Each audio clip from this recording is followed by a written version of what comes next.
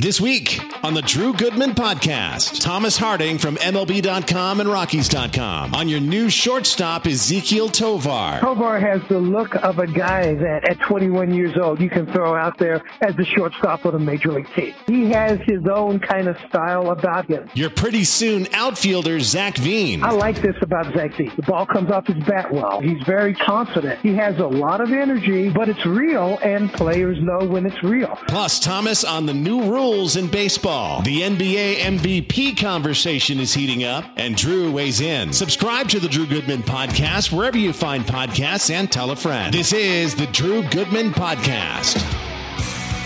All right, welcome in, everybody. It is show number 191, and I'm taping this today from Denver, but in a matter of hours, I'm heading down to Scottsdale, and I'll be there for the better part of a week.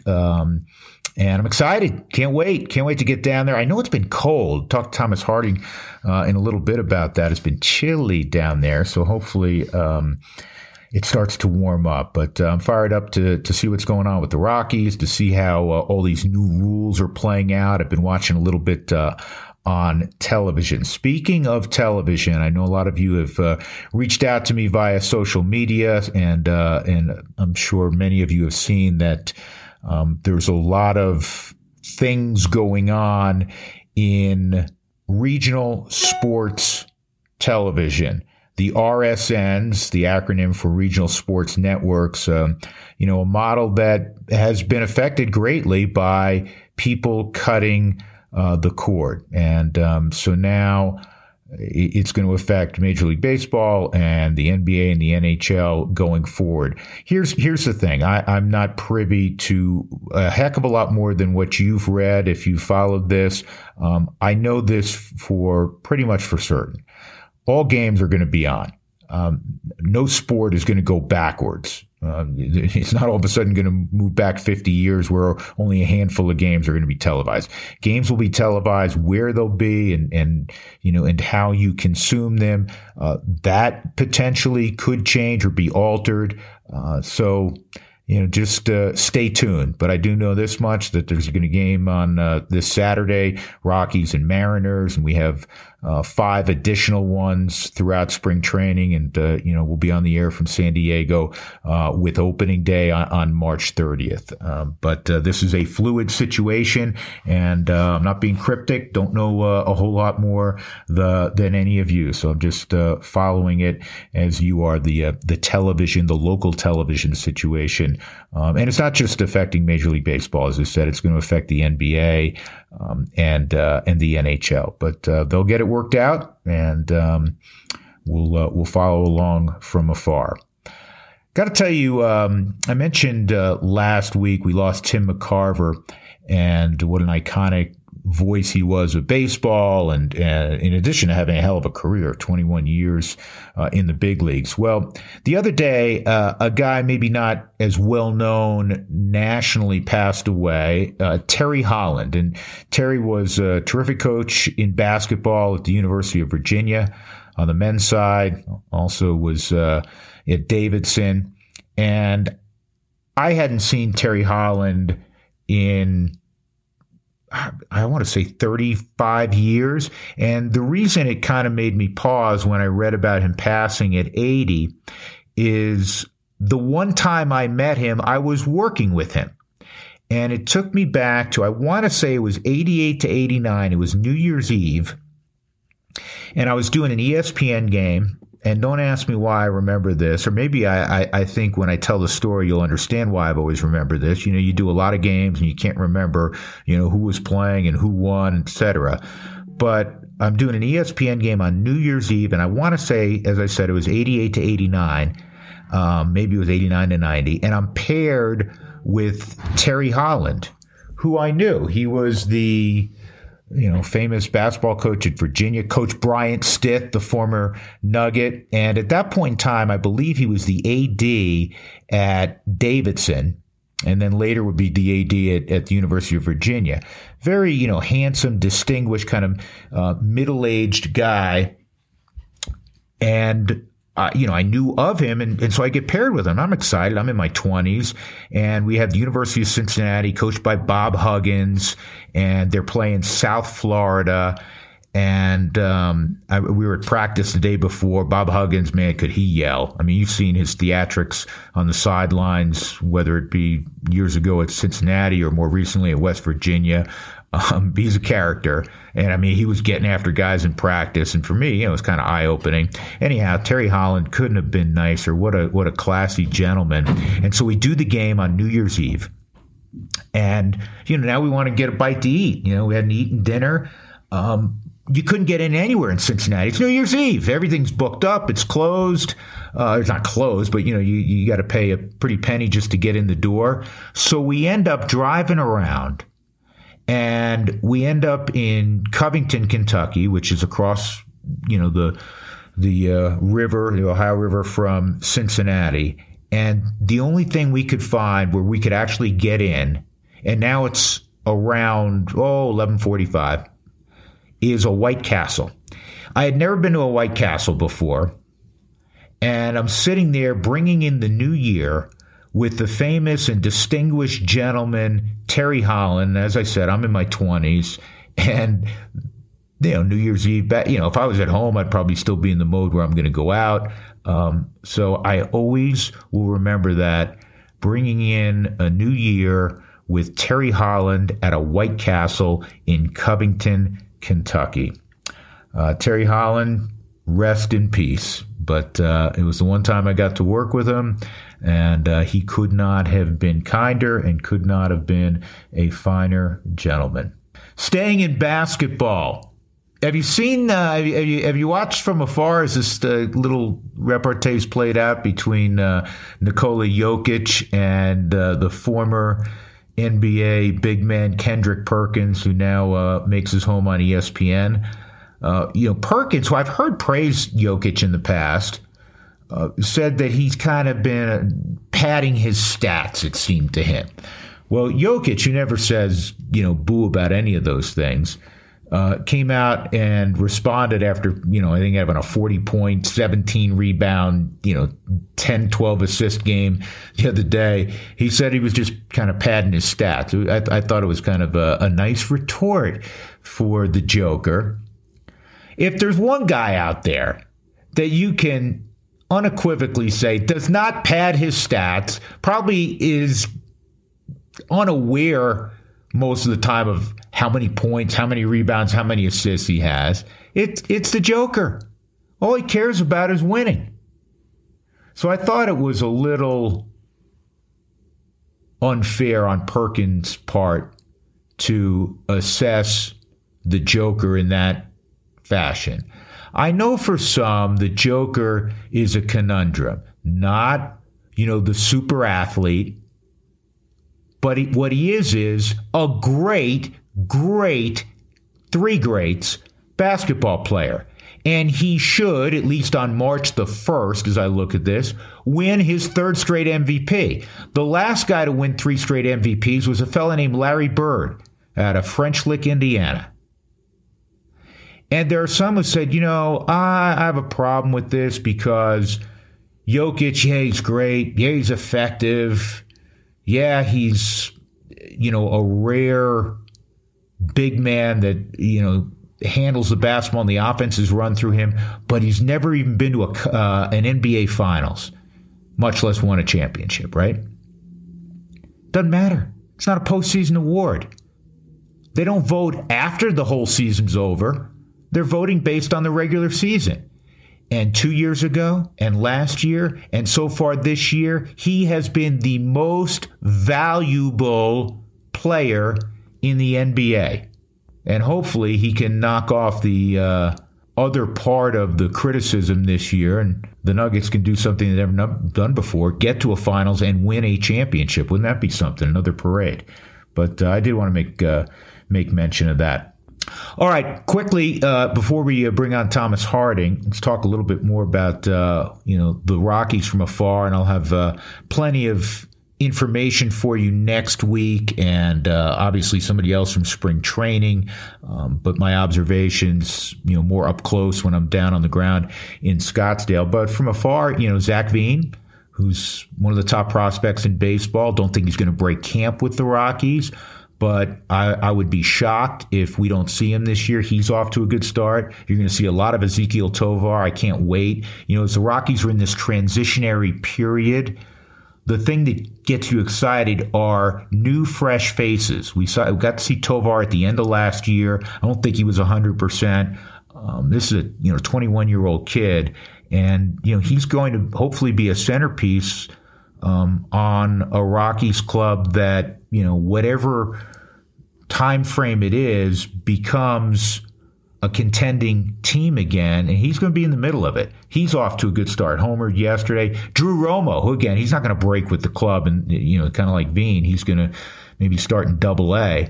Drew Romo, catcher of the future of the Rockies, he's off to a good start offensively, and I understand it is spring training, but it's coming, and you want to see young guys get their first opportunity in big league camp and how they handle themselves. And so far, for those three, Tovar was great last spring training, but for Veen and Romo, good early returns. One other guy I wanted to make mention of, I know it's just one outing, but he's dealt with so many injuries, great competitor, good arm, and the Rockies need him to help them out and have good health and maybe show some of the promise he had as to why the Rockies drafted him several years ago, and that's Peter Lambert.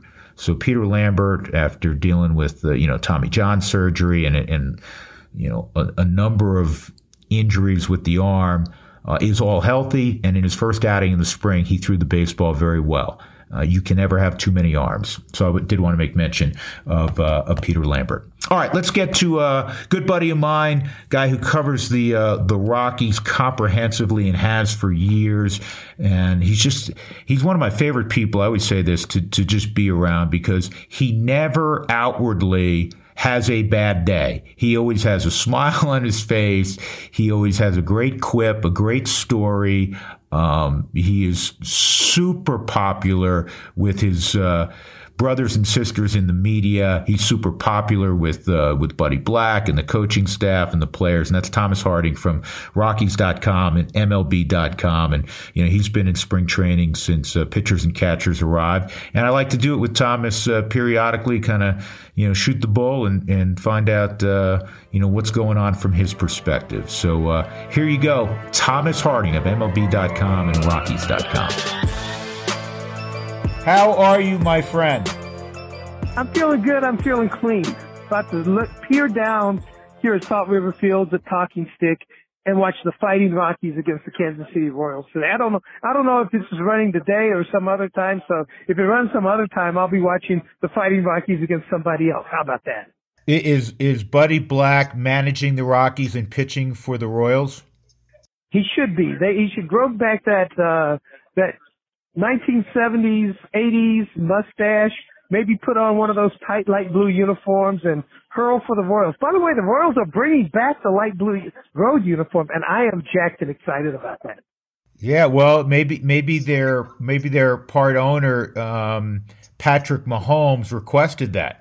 Hey, if Patrick Mahomes likes light blue, then light blue is in style in that town, because he pretty much can run that town, and I totally understand it. Doesn't he own like every team there is except for the Kansas City Chiefs? I think you're right, because doesn't he have a piece of the MLS team? Yeah, he has a piece of the MLS team. I think there's a women's somebody's going to kill me. Why can't I remember the name of the Women's Super League? Yeah, the Women's Soccer League, the WSL. He owns a part of that team too. It's good to be Patrick Mahomes these days, right? It is. In fact, if I need some money, maybe I'll just call him. National Women's Soccer League. Yeah, that's an NWSL team in Kansas City. So now I'm not ashamed of myself. No, you were going to get yourself in trouble. So, hey, I'm coming down tomorrow, which I know excites you to no end. but I want you to get me kind of caught up on what you've been observing because you've been down there since the opening days of spring training, pitchers and catchers, and the players arrive. A quick overall synopsis of what you have seen through the first, week and a half of camp. Well, first, let me tell you what I felt through the first, whatever of camp, is that it is cold, for here. Obviously, nobody in Denver is playing the violin for me, but like today, the high is going to be 58 degrees, and we thought it was warming up last weekend, and it hasn't warmed up yet. And even, just being on the practice field, players who are used to the summer game are complaining about it. I think a couple of things that I'm seeing from the Rockies early on is, and it's something I'll be exploring on my website, Rockies.com, later, is that offensively, they've been pretty productive, and you can see some intent out of the offense. Obviously, they didn't go out and get Aaron Judge and Mike Trout to bust the fence down, but as you know, this team has struggled a lot just putting things together offensively. If they don't hit home runs, and they didn't last year, it's really hard to score runs.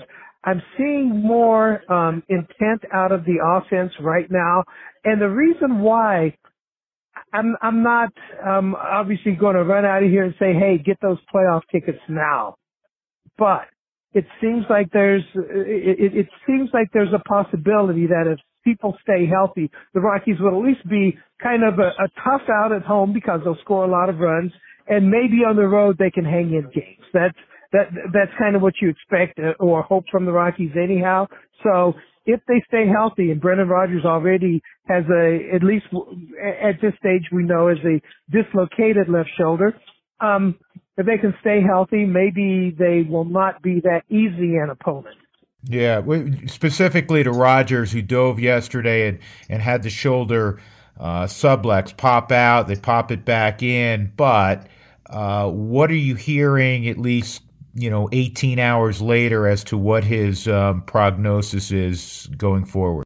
Yeah, everything was positive as far as the strength test that they did immediately afterward, which gives them cause for hope. However, he was, as we speak, he is having an MRI, and they're awaiting the results of said MRI. So I don't want to go nuts until I see that. Here's my personal feeling on that. Last year, this does sound like the injury that Jonathan Daza suffered last year. He ran into a wall. They popped it back in on the field, same as Brendan Rodgers. He missed 22 games, 22 Major League games. He obviously was back, played some rehab games. My question is, this early in spring training, how much time will he need to get ready for the actual season? Is it wise to push opening day, which, you could probably do if it's the same injury, but is it wise to push it, or do you begin him on the injured list and give him an opportunity to truly have a spring training? So that's the question I have. I got you. Yeah, and listen, I've said this many times, but in all sports, football aside, violent game, but even in baseball, it's not, are you going to be able to be injury-free? There's no such thing. Guys are going to have injuries. Now, you hope to avoid catastrophic injuries, especially to key players. Chris Bryant missed 3/4 of the season. The Rockies don't have the depth, as we know, to be able to overcome that type of situation. But, I think it's always foolish when you say, well, we got to be healthy. Well, not every team's going to be healthy. There's no team that stays 100% healthy. So is the depth, from what you've observed, greater than it has been? That's a good question. Pitching wise, they brought in a few kind of younger arms, but let's face it, they're wild cards because they haven't shown that they can do it at this level yet. So there are more bodies in that respect. I think as far as position players are concerned, there is more depth beneath the depth that you need at the major league level. In other words, when they reach into AAA, there's a little bit of depth there, probably more than last year, but the talented younger guys are about a step behind there. So if you're looking at depth for 2023, if you're digging into depth, you're digging into a really rough season if you're the Colorado Rockies.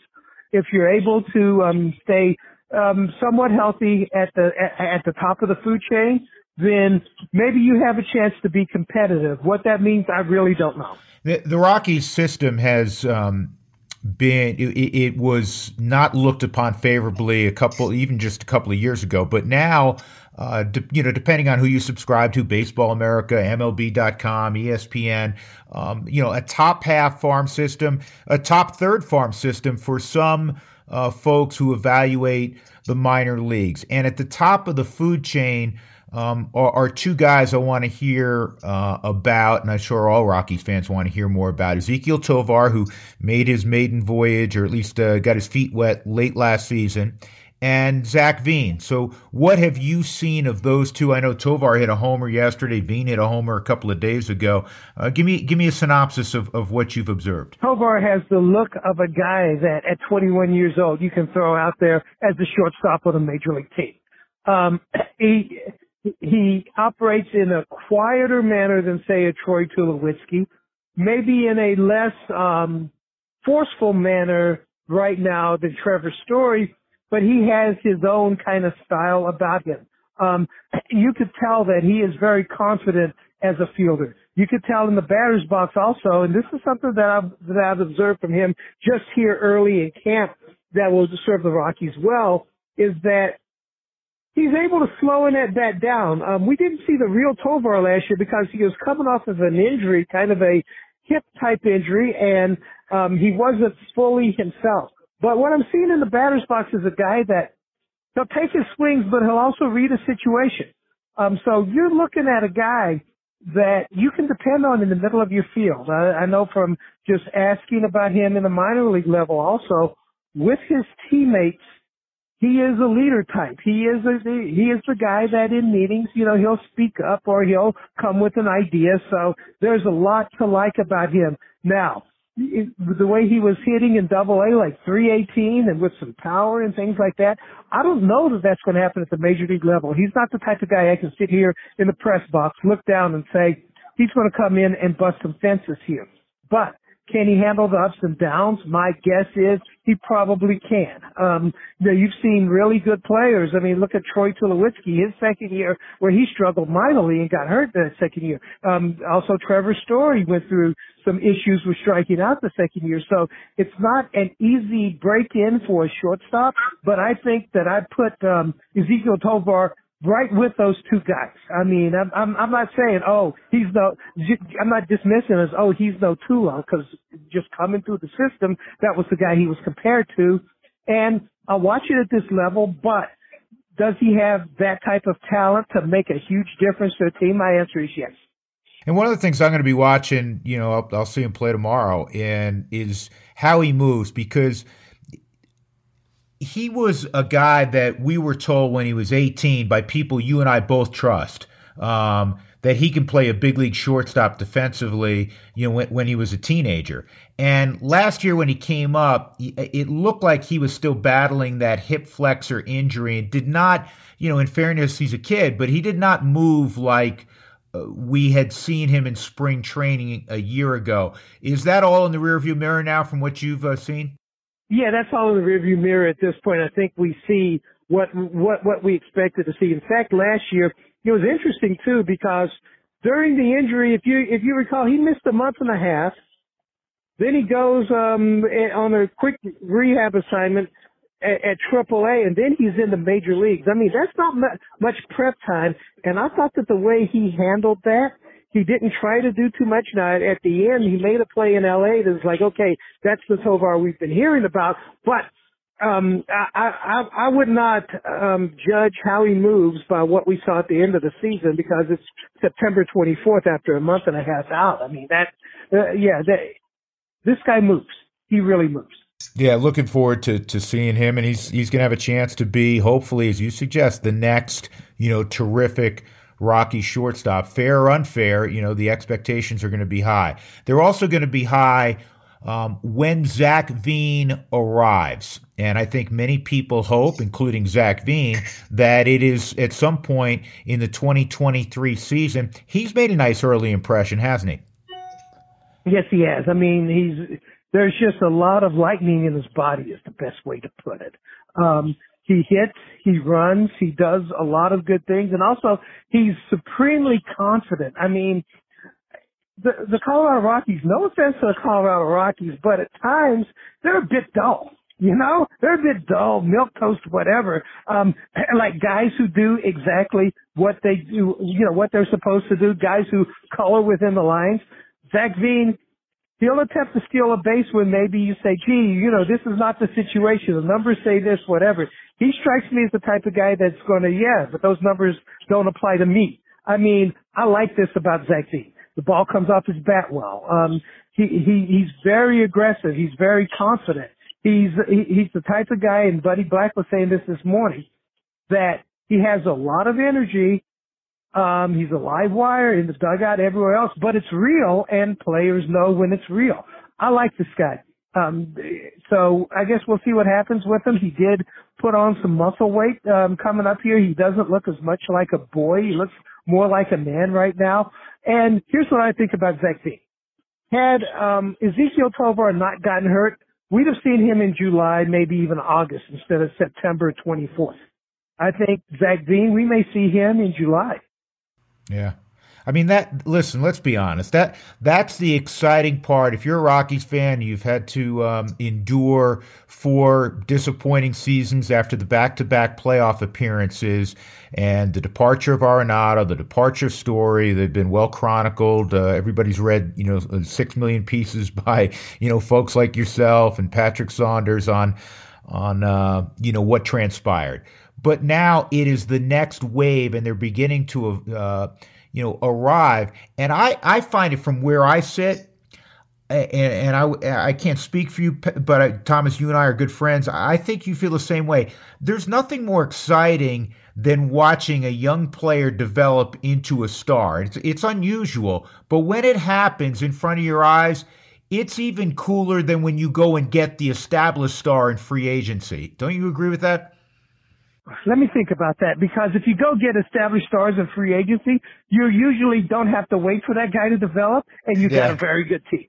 So, right. I hear you. But I will say from a development standpoint, yes. However, this is the thing that I notice about the Rockies, is that they'll develop a number of established type stars. They did it with Arenado, Story. They traded for DJ LeMahieu before he was ready. Charlie Blackmon. They develop a lot of those guys. The weakness in the Rockies, and the reason why you have these exciting times like 2017 and 18, and a few years back when they're in the playoffs, and then these difficult times, is that they're usually dependent on developing everybody. So they have to develop stars, and they have to develop bit players. So a lot of times when you see that guy come through the system and he's not a star, what happens is he becomes one of the role players on the team. So I think that's what you look at when you look at the Rockies. Now, I will say this in my coverage on MLB.com, Rockies.com. I've spent a lot of time, and I'll probably address this, I spent a lot of time talking about that next wave of people, even though we may not be seeing that next wave until midseason and more likely next season. But the reason that I'm doing that is if I were to write more about this team here, I'm writing the same story over and over and over again. Can Chris Bryant rebound from the injuries? Can C.J. Cron rebound from a bad second half?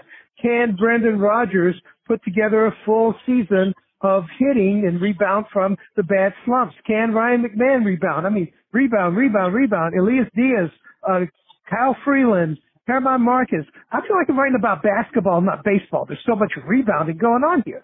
So I want to keep people actually reading. But as the season begins, let's face it, we're going to have a team sitting in front of us.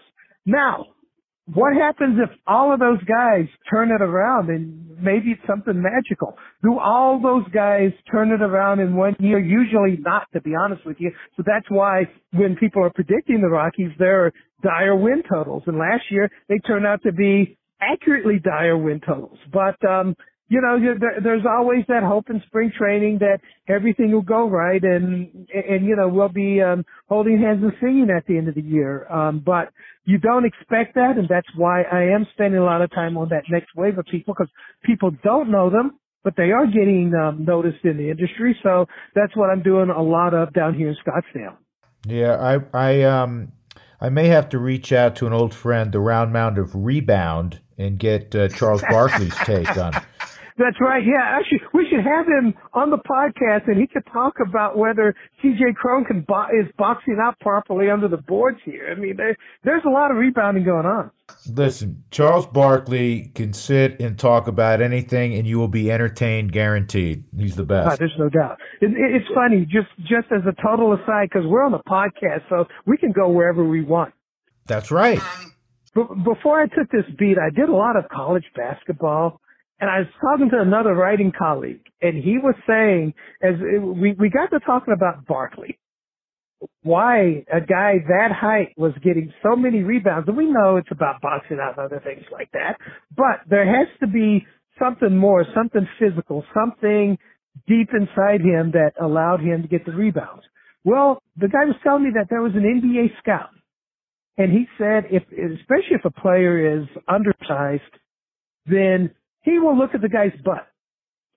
Because if a guy has a big, wide butt, it's almost like adding to his height if he uses it properly. So while Charles Barkley was 6'4", you added his butt, and he was like 6'11", and that's how he was able to rebound.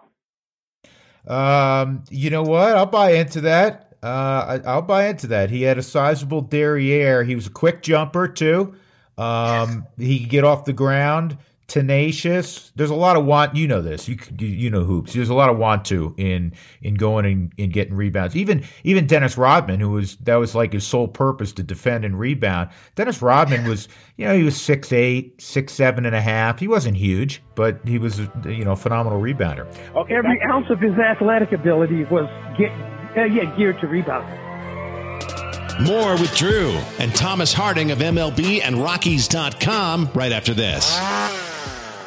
Steel Power Tools, it's spelled STIHL. You know their product. You see with the orange on all of their stuff, whether it's a chainsaw or blower, a trimmer. They have so many products. I tell you all the time, just go to steelusa.com, steelusa.com, STIHL, or steeldealers.com, more than 10,000 dealers around the country, and go shopping, man. Buy product and then run down to the dealer and it'll be waiting for you. And there are so many different items, and you may think, well, I'm pretty much all set. Do me a favor. Get online and take a look at all they have, and I guarantee you'll find several, as in more than one, that you say, you know what, that would be useful to have in my tool shed. That would be useful to have in my tool shed. And you'll be like me. You'll have a plethora of steel tools, and you'll even know how to utilize some of them. But they're great. Battery operated is the way I go. Super powerful. Love the battery stuff. Charge lasts forever. They have electric if you like that. They have gas powered as well. But I go battery powered. Anyhow, it's Steel, STIHL, steelusa.com, steeldealers.com. Boyer's Coffee, been brewed in the Rocky Mountains since 1965. You know that. If you haven't had Boyer's Coffee right now, there's something wrong. If you're a Coloradan, you ought to have a full cabinet of Boyer's Coffee. It's brewed here. It's smooth. It's terrific. It's consistent. And they have so many flavors. Chocolate cherry. How good does that sound? I don't know. To me, it sounds good. Some folks aren't into the different flavored coffees. I'm a big chocolate guy. They got chocolate mousse coffee going now. They got coconut cream. I like the Sumatra mashup, and I've got a cabinet full of those. I have them delivered to my house. Go to BoyersCoffee.com. That's BoyersCoffee.com, and go shopping. It's that simple. You can go to your local market as well. I do it online, and I have it delivered periodically to the house. I'm a K-Cup guy, and it works wonderfully well for me. You'll love it. It's great coffee, and they're locally owned and operated, and it's as good a cup of coffee as you will find anywhere. BoyersCoffee.com. Now back to Drew and Thomas Harding. I want to ask you about rules, but I want to get one more take on a young guy that could be in the mix even sooner than Zach Veen, and that's a kid out of Shepherd University in the great state of West Virginia, the home of Thomas Harding, and that's Brenton Doyle. I mean, you guys speak the same language, I assume. Oh, we speak the same language, and he's a Shepherd Ram. Of course, the people of Colorado know about him, about the Rams. I mean, didn't the Rams play against Mines in the Division II playoffs? But yes, very toolsy guy.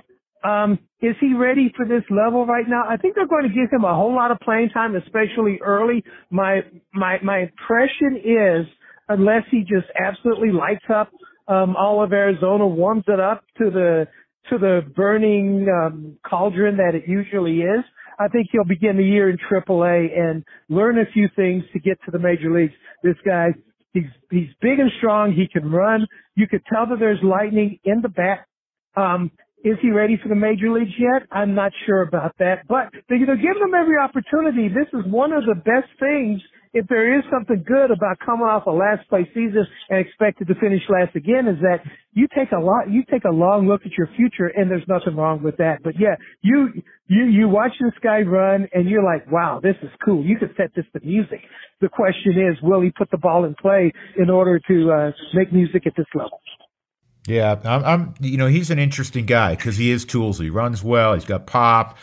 He was a Division II guy, but lit it up. All right, rule changes. I mean, it's been the number one topic of conversation in spring training, no matter what team you follow. What are you hearing from guys as they adjust, and is it more onerous for the pitchers, or is it more onerous for the hitters? I think everybody focused on the pitchers during the off season, and they have to be ready to go. But we're seeing that a lot of hitters aren't ready to go with 8 seconds left. What are you hearing? It's funny, and I've listened to some of the folks here, frankly, to a certain degree, and I'd like to unpack this a little bit more. What I'm hearing is going in one ear and out the other, because I'm really trying to watch some things. The pitchers are complaining a little bit more, but part of that, to me, it feels like they're trying to send a message, hey, don't really enforce this. As long as baseball enforces these rules, I am all for all of them. Okay?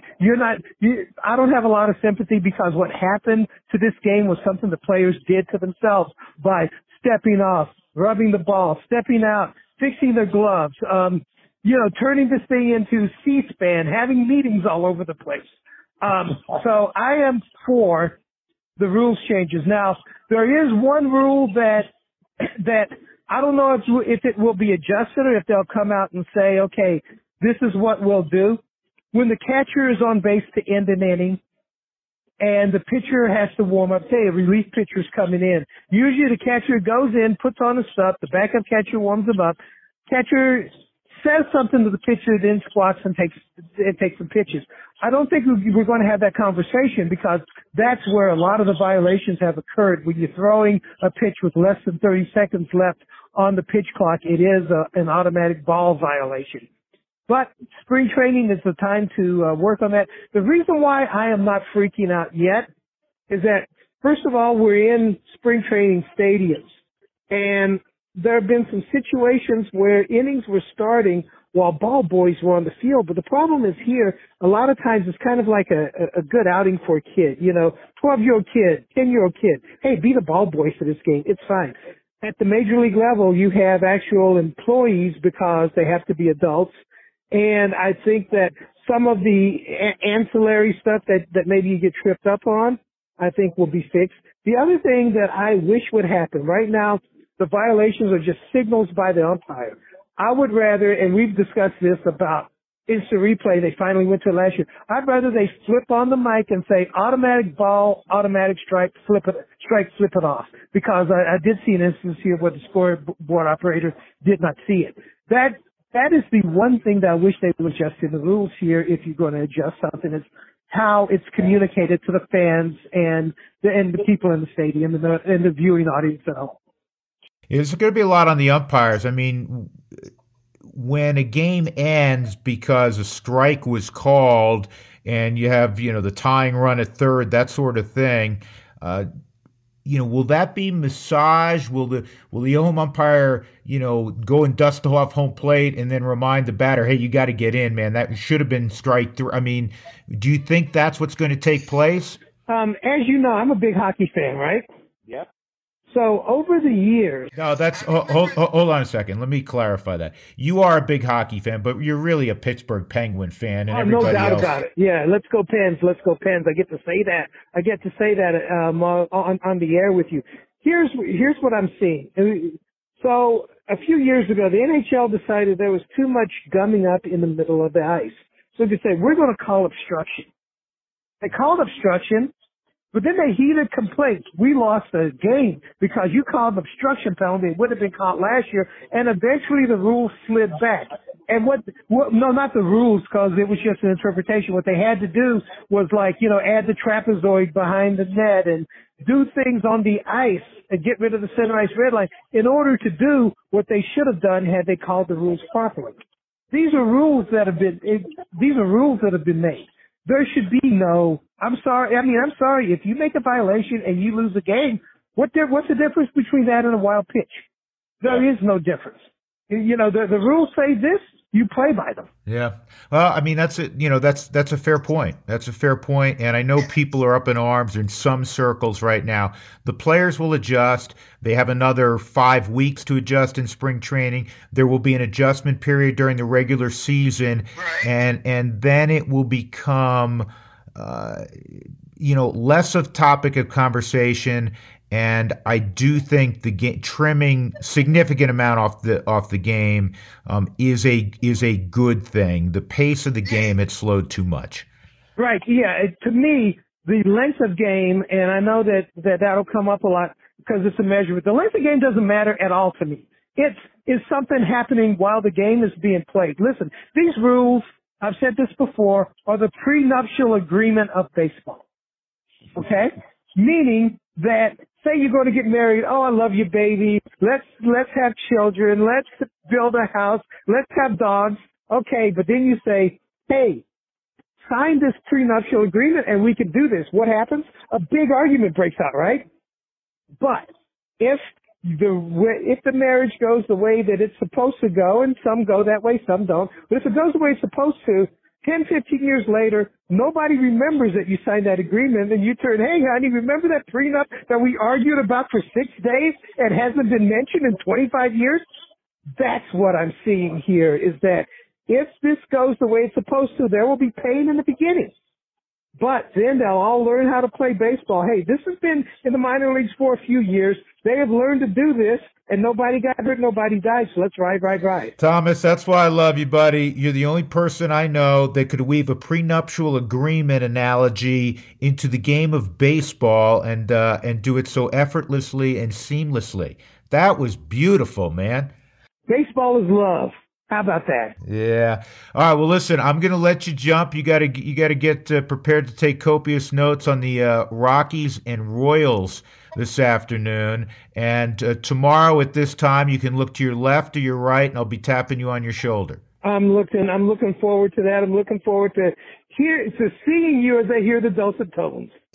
Yes, and by the way, very quickly, give some people a little tease on what you got and what's coming up on Rockies.com, MLB.com.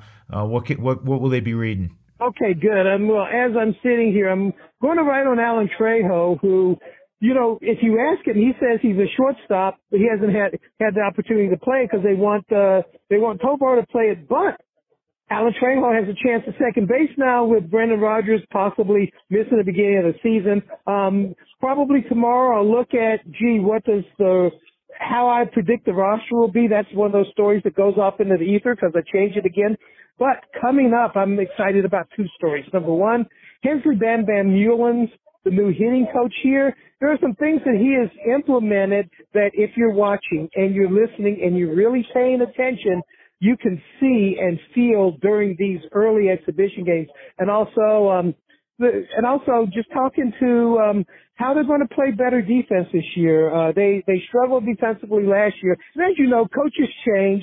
And you don't blame the previous coach. You just maybe do something a little bit different. Warren Schaefer, with his managing experience in AAA and throughout the minor leagues, it's fresh. He's bringing some of that to the infield here. So those are things that are coming in the coming days. I do hope that you stick with MLB.com on those. Yeah, that'll be. I look forward to those. I had Warren on a couple weeks ago, and I'm going to have Bam Bam on in the next couple of weeks. I'm excited about Bam Bam being here. Good guy. He only speaks like 35 languages, so he makes you feel really like a dope when you're around him. But good guy. Fans are going to really like. Yeah, not only that, Bam Bam, one of his first coaching jobs was in Bluefield, West Virginia, so he had to learn the language there. In fact, that's the town where I grew up. Here's a quick story. He was managing the Netherlands, which he's doing now in the WBC. He was managing the Netherlands team. Can't remember if it was the Olympics or what, but at that time, early 2000s, hey, everywhere cell phone coverage was poor.